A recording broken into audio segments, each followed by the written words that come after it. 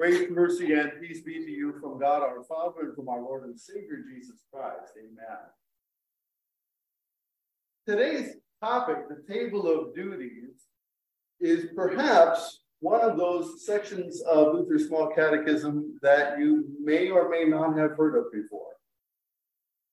It usually does not make its way into confirmation curriculums because usually the curriculums that are printed up stick with the first 6 sections, the 10 Commandments, the Apostles' Creed, the Lord's Prayer, baptism, confession, absolution, and the Lord's Supper, and usually call it quits at that point.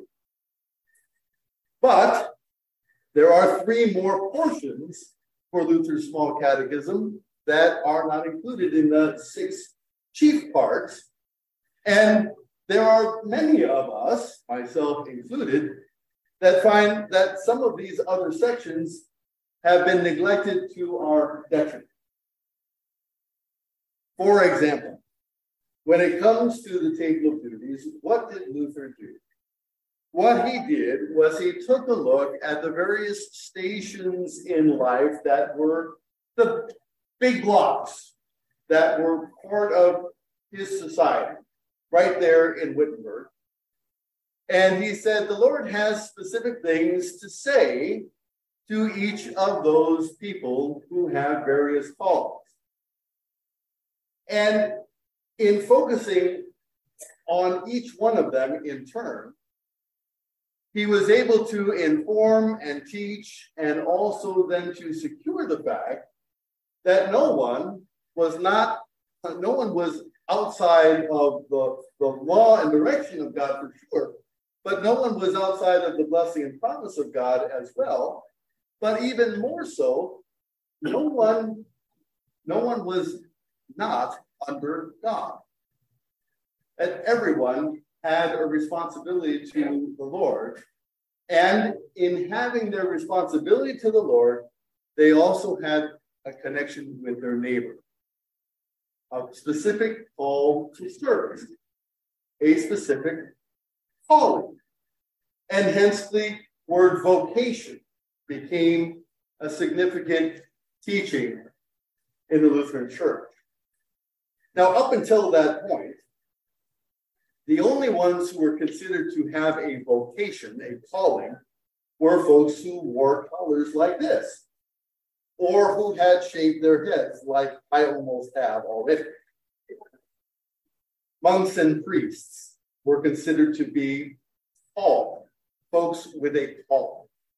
And by having a calling, they were not only on the fast track to heaven, however you describe that, but that they were also there to make sure that those who didn't have a calling had advocates, right? Priests and monks were supposed to serve as advocates for those who didn't have a proper calling. And so by praying for them, they kind of get us all in under their canopy of prayer. Luther said, rubbish. Every one of us has a calling. Every one of us has a God-given calling because guess what? It's right there in Scripture. And so it is this kind of churchy elitism to imagine that there are super Christians and then there's everybody else. No, in fact, that's not the case at all. Each one of us has a means by which we serve God and serve our neighbor as the Lord calls us to that service. The other thing that these passages help with is they help us to recognize that we are all priests, advocates for our neighbor before God, that we are all mediators of the promises of God to one another and to the people of the world as well, that each one of us stands one generation away from God through our Lord Jesus Christ by virtue of our baptism. And that the calling of pastors, which we'll talk about next week, has its role to play in that. But it isn't like having a red hotline into the presence of God with coattails whereby I can somehow get more of you into heaven. No, the Lord has poured his gifts out on you just as well. So the first thing to recognize is that the baptized people of God have their callings. Baptized people of God have callings embedded in who they are and where the Lord has placed and put them for service to their neighbor and to be able to be a blessing to them as well. How God shares his gifts with you is not so that you can hoard them. It's that through the various hats that you wear in the world, that you are a gift to one another and a gift to the world as well. That you are, in fact, contagious, an instrument of God's grace and peace, and an advocate for God with your neighbor, whether it be family or whether it be someone the Lord puts into your realm of influence. I certainly can't be all the various places where all of you are, nor would I even want to be, as far as, my goodness, that would be exhausting. You all look like you've been tired out from the week, and I've got mine own week that I had too. If I had to be there with all of you, I'd have to be in 100 different places at once. The blessing of what God has done is he hasn't bound his work just to one of us in the congregation, but he has bound his work to all of us in the congregation.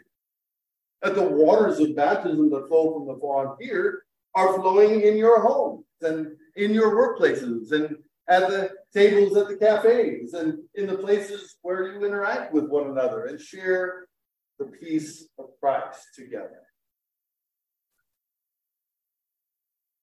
With all of these callings, we don't check our faith or our status as a baptized child of God at the door when we leave this place, but that we carry the name of God with us into all the realms in which we move. And so, emphasizing that each of us has that role to play, that network to live in, that word and peace of God to have alive and living and active as the promises of God are with us and as the Holy Spirit works in and through us, that we are God's representatives everywhere we go.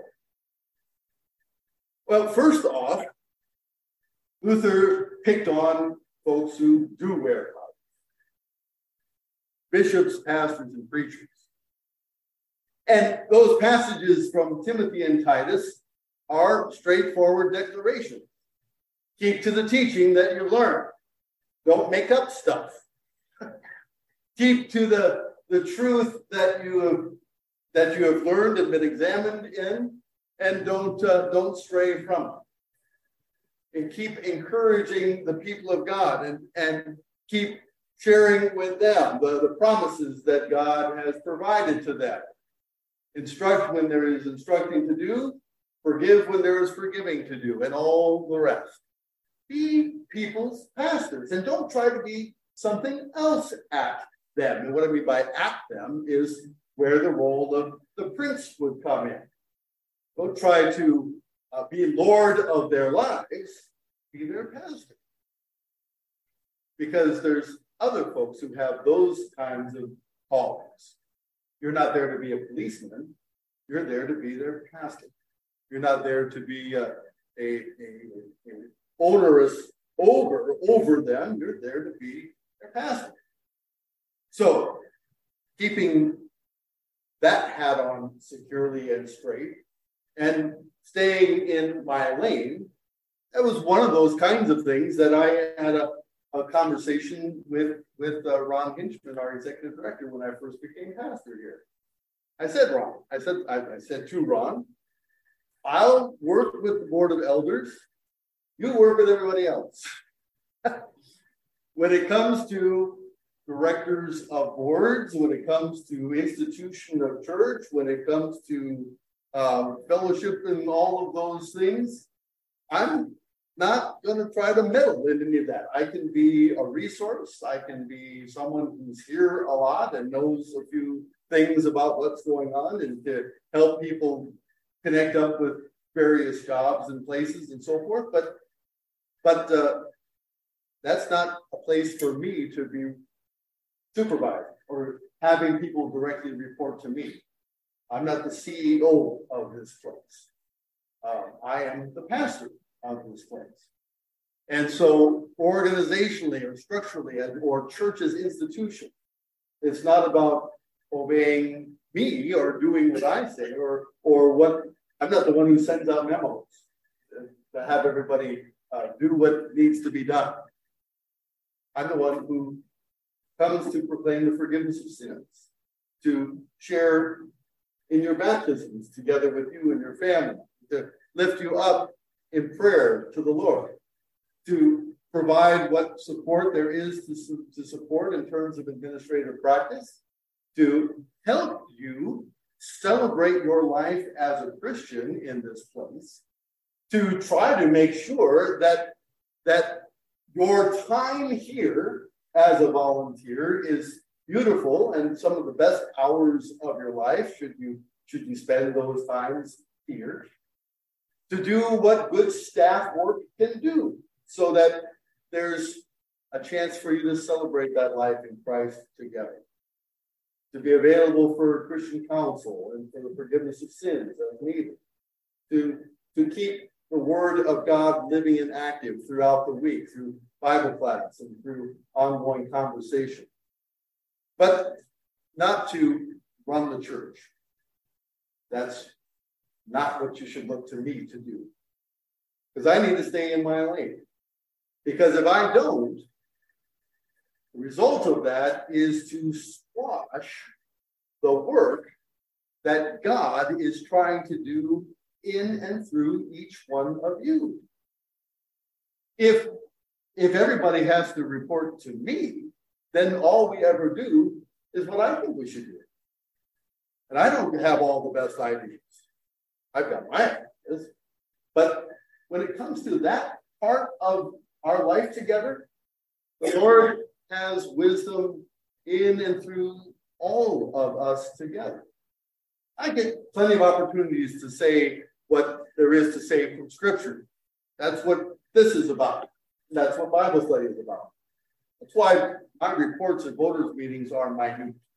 That's not the place for me to give speeches. In fact, it's probably best if I don't go there at all very much, to let you folks have room to do the work of the church. In fact, the first president of our church body, CFW Waltham, made it a practice to never go to voters' meetings. That's where the people of God do their work. I'll be in my office. If you've got a question about the Bible, about what you should do, I'm happy to answer it. But when it comes to the work of the church in terms of its institution and its organization, that's for the people of God to do through the elections that they establish, not for the pastor to meddle in. Maybe those are some surprising thoughts to you. But as we look forward to another round of meetings starting next week, and as the church goes through its all kinds of conversations about what's next, I'm happy to give my thoughts, but I'm not going to impose my will, so to speak, because that's not the right way to go. What hearers owe their pastors? Well, there are some passages there too.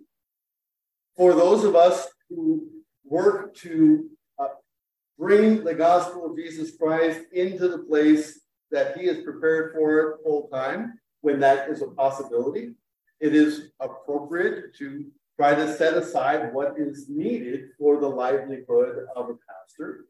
There's also the joy of hopefully hearing the forgiveness of sins and cherishing the word of God together. And honestly, one of the joys of being the pastor here in this place is the number of people who participate in Bible study throughout the week as well. Opportunities for growing and learning together and having further conversation about the Lord together. That these are beautiful things. And it's part of the joy of being pastor in this place. What about civil government? What should it do? It should function under God. It is the Lord's tool to protect all of our lives. It is the Lord's tool in order to give good gifts to those who do well and to protect from those who do evil. And the sword that the Lord gives to the state is not born in vain. Now, that doesn't mean every infraction has to get the death penalty. But it does mean that there is an effort to impose order in our society under the first article of God's work in creation, that there is stability in these things for the sake of God's people. And that stability is there so that the word of the gospel can be moved out, given wings and given free course, so that there isn't upheaval to the point where people can't hear the good news about Jesus Christ because they're so worried about so many other things. But that gift of stability provides for the infrastructure for the good news of Jesus Christ to be announced and to be given.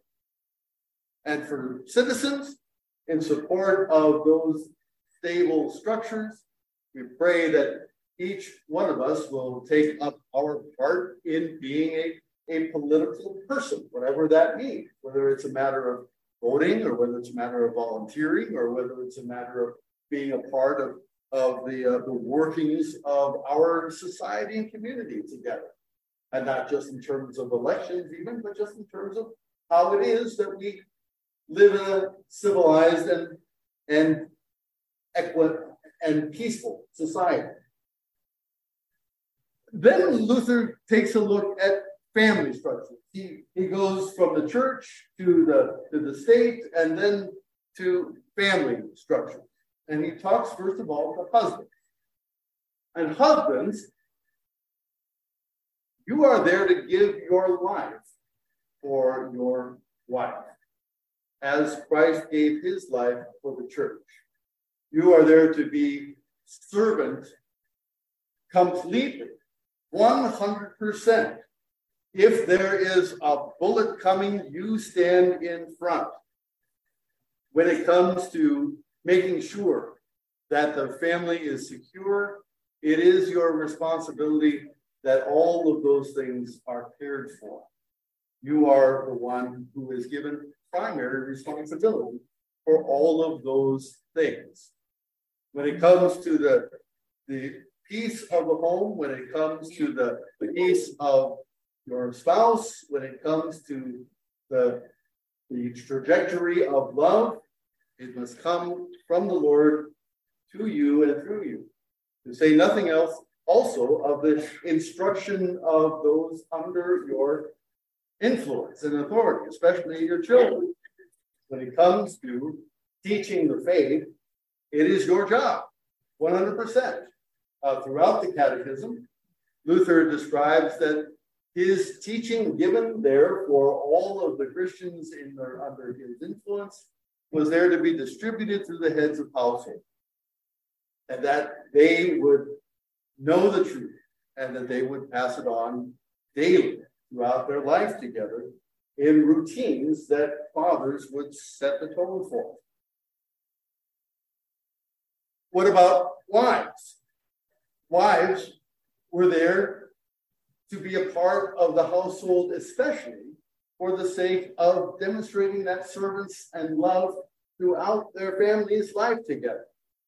That they were to serve alongside and under their husbands for the sake of the children and for the sake of the rest of society as well.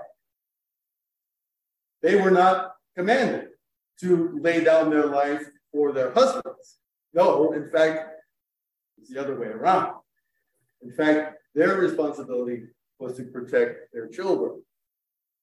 And so for the sake of alignment within the society and alignment within the household, the Lord set up structures for the mutual service and mutual care one for another, so that God's will be done and so that God's word be shared throughout families together. Parents in general were not to frustrate their children. Don't keep changing the rules. Don't keep making it hard to know what it is to be a kid in your family. To be straightforward and clear about what each person was going to be doing and what their role in the family was, who they should look to for the word of the Lord, and how they should come about in doing it. For children, their role was to obey their parents, but also to listen carefully to the instruction that they were providing, that they should look to God's gracious will in being given these parents. Today, we have Mother's Day. It's a good day to talk about all of this.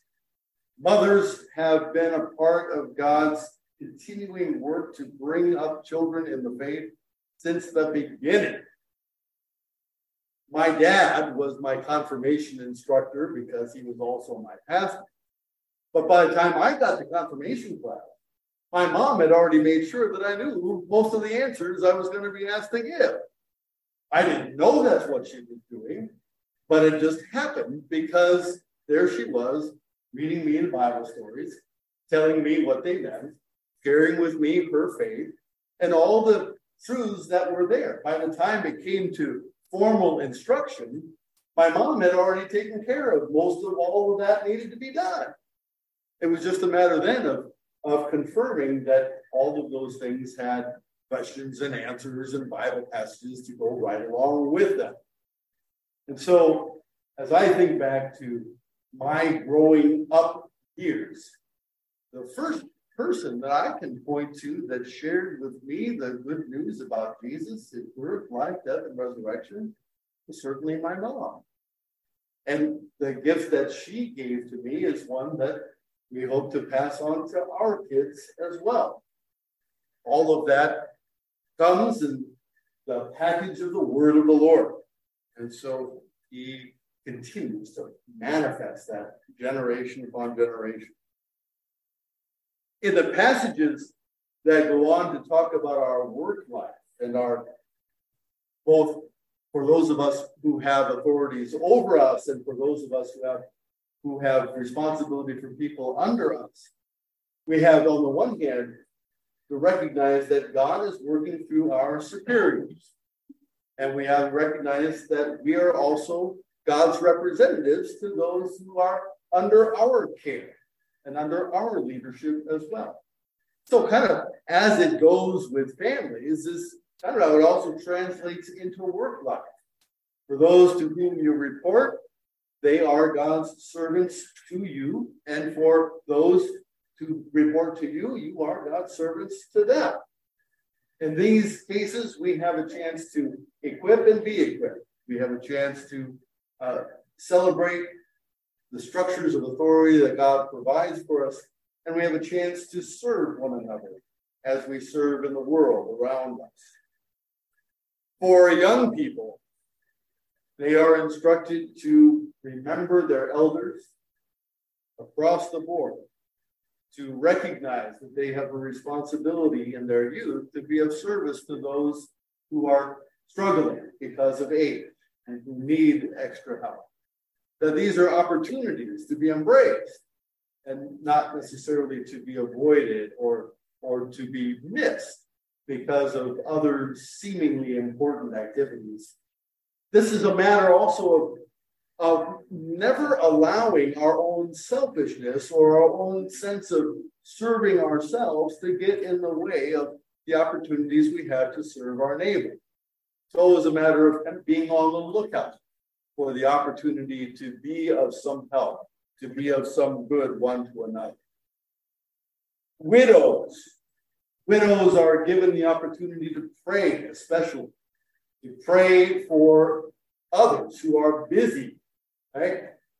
If you are older in your years and you have fewer designated responsibilities, you're retired, or you're especially perhaps don't have the responsibilities directly of family anymore, to recognize that the entire church of God is your family and that the world outside needs your prayers because they're probably not praying.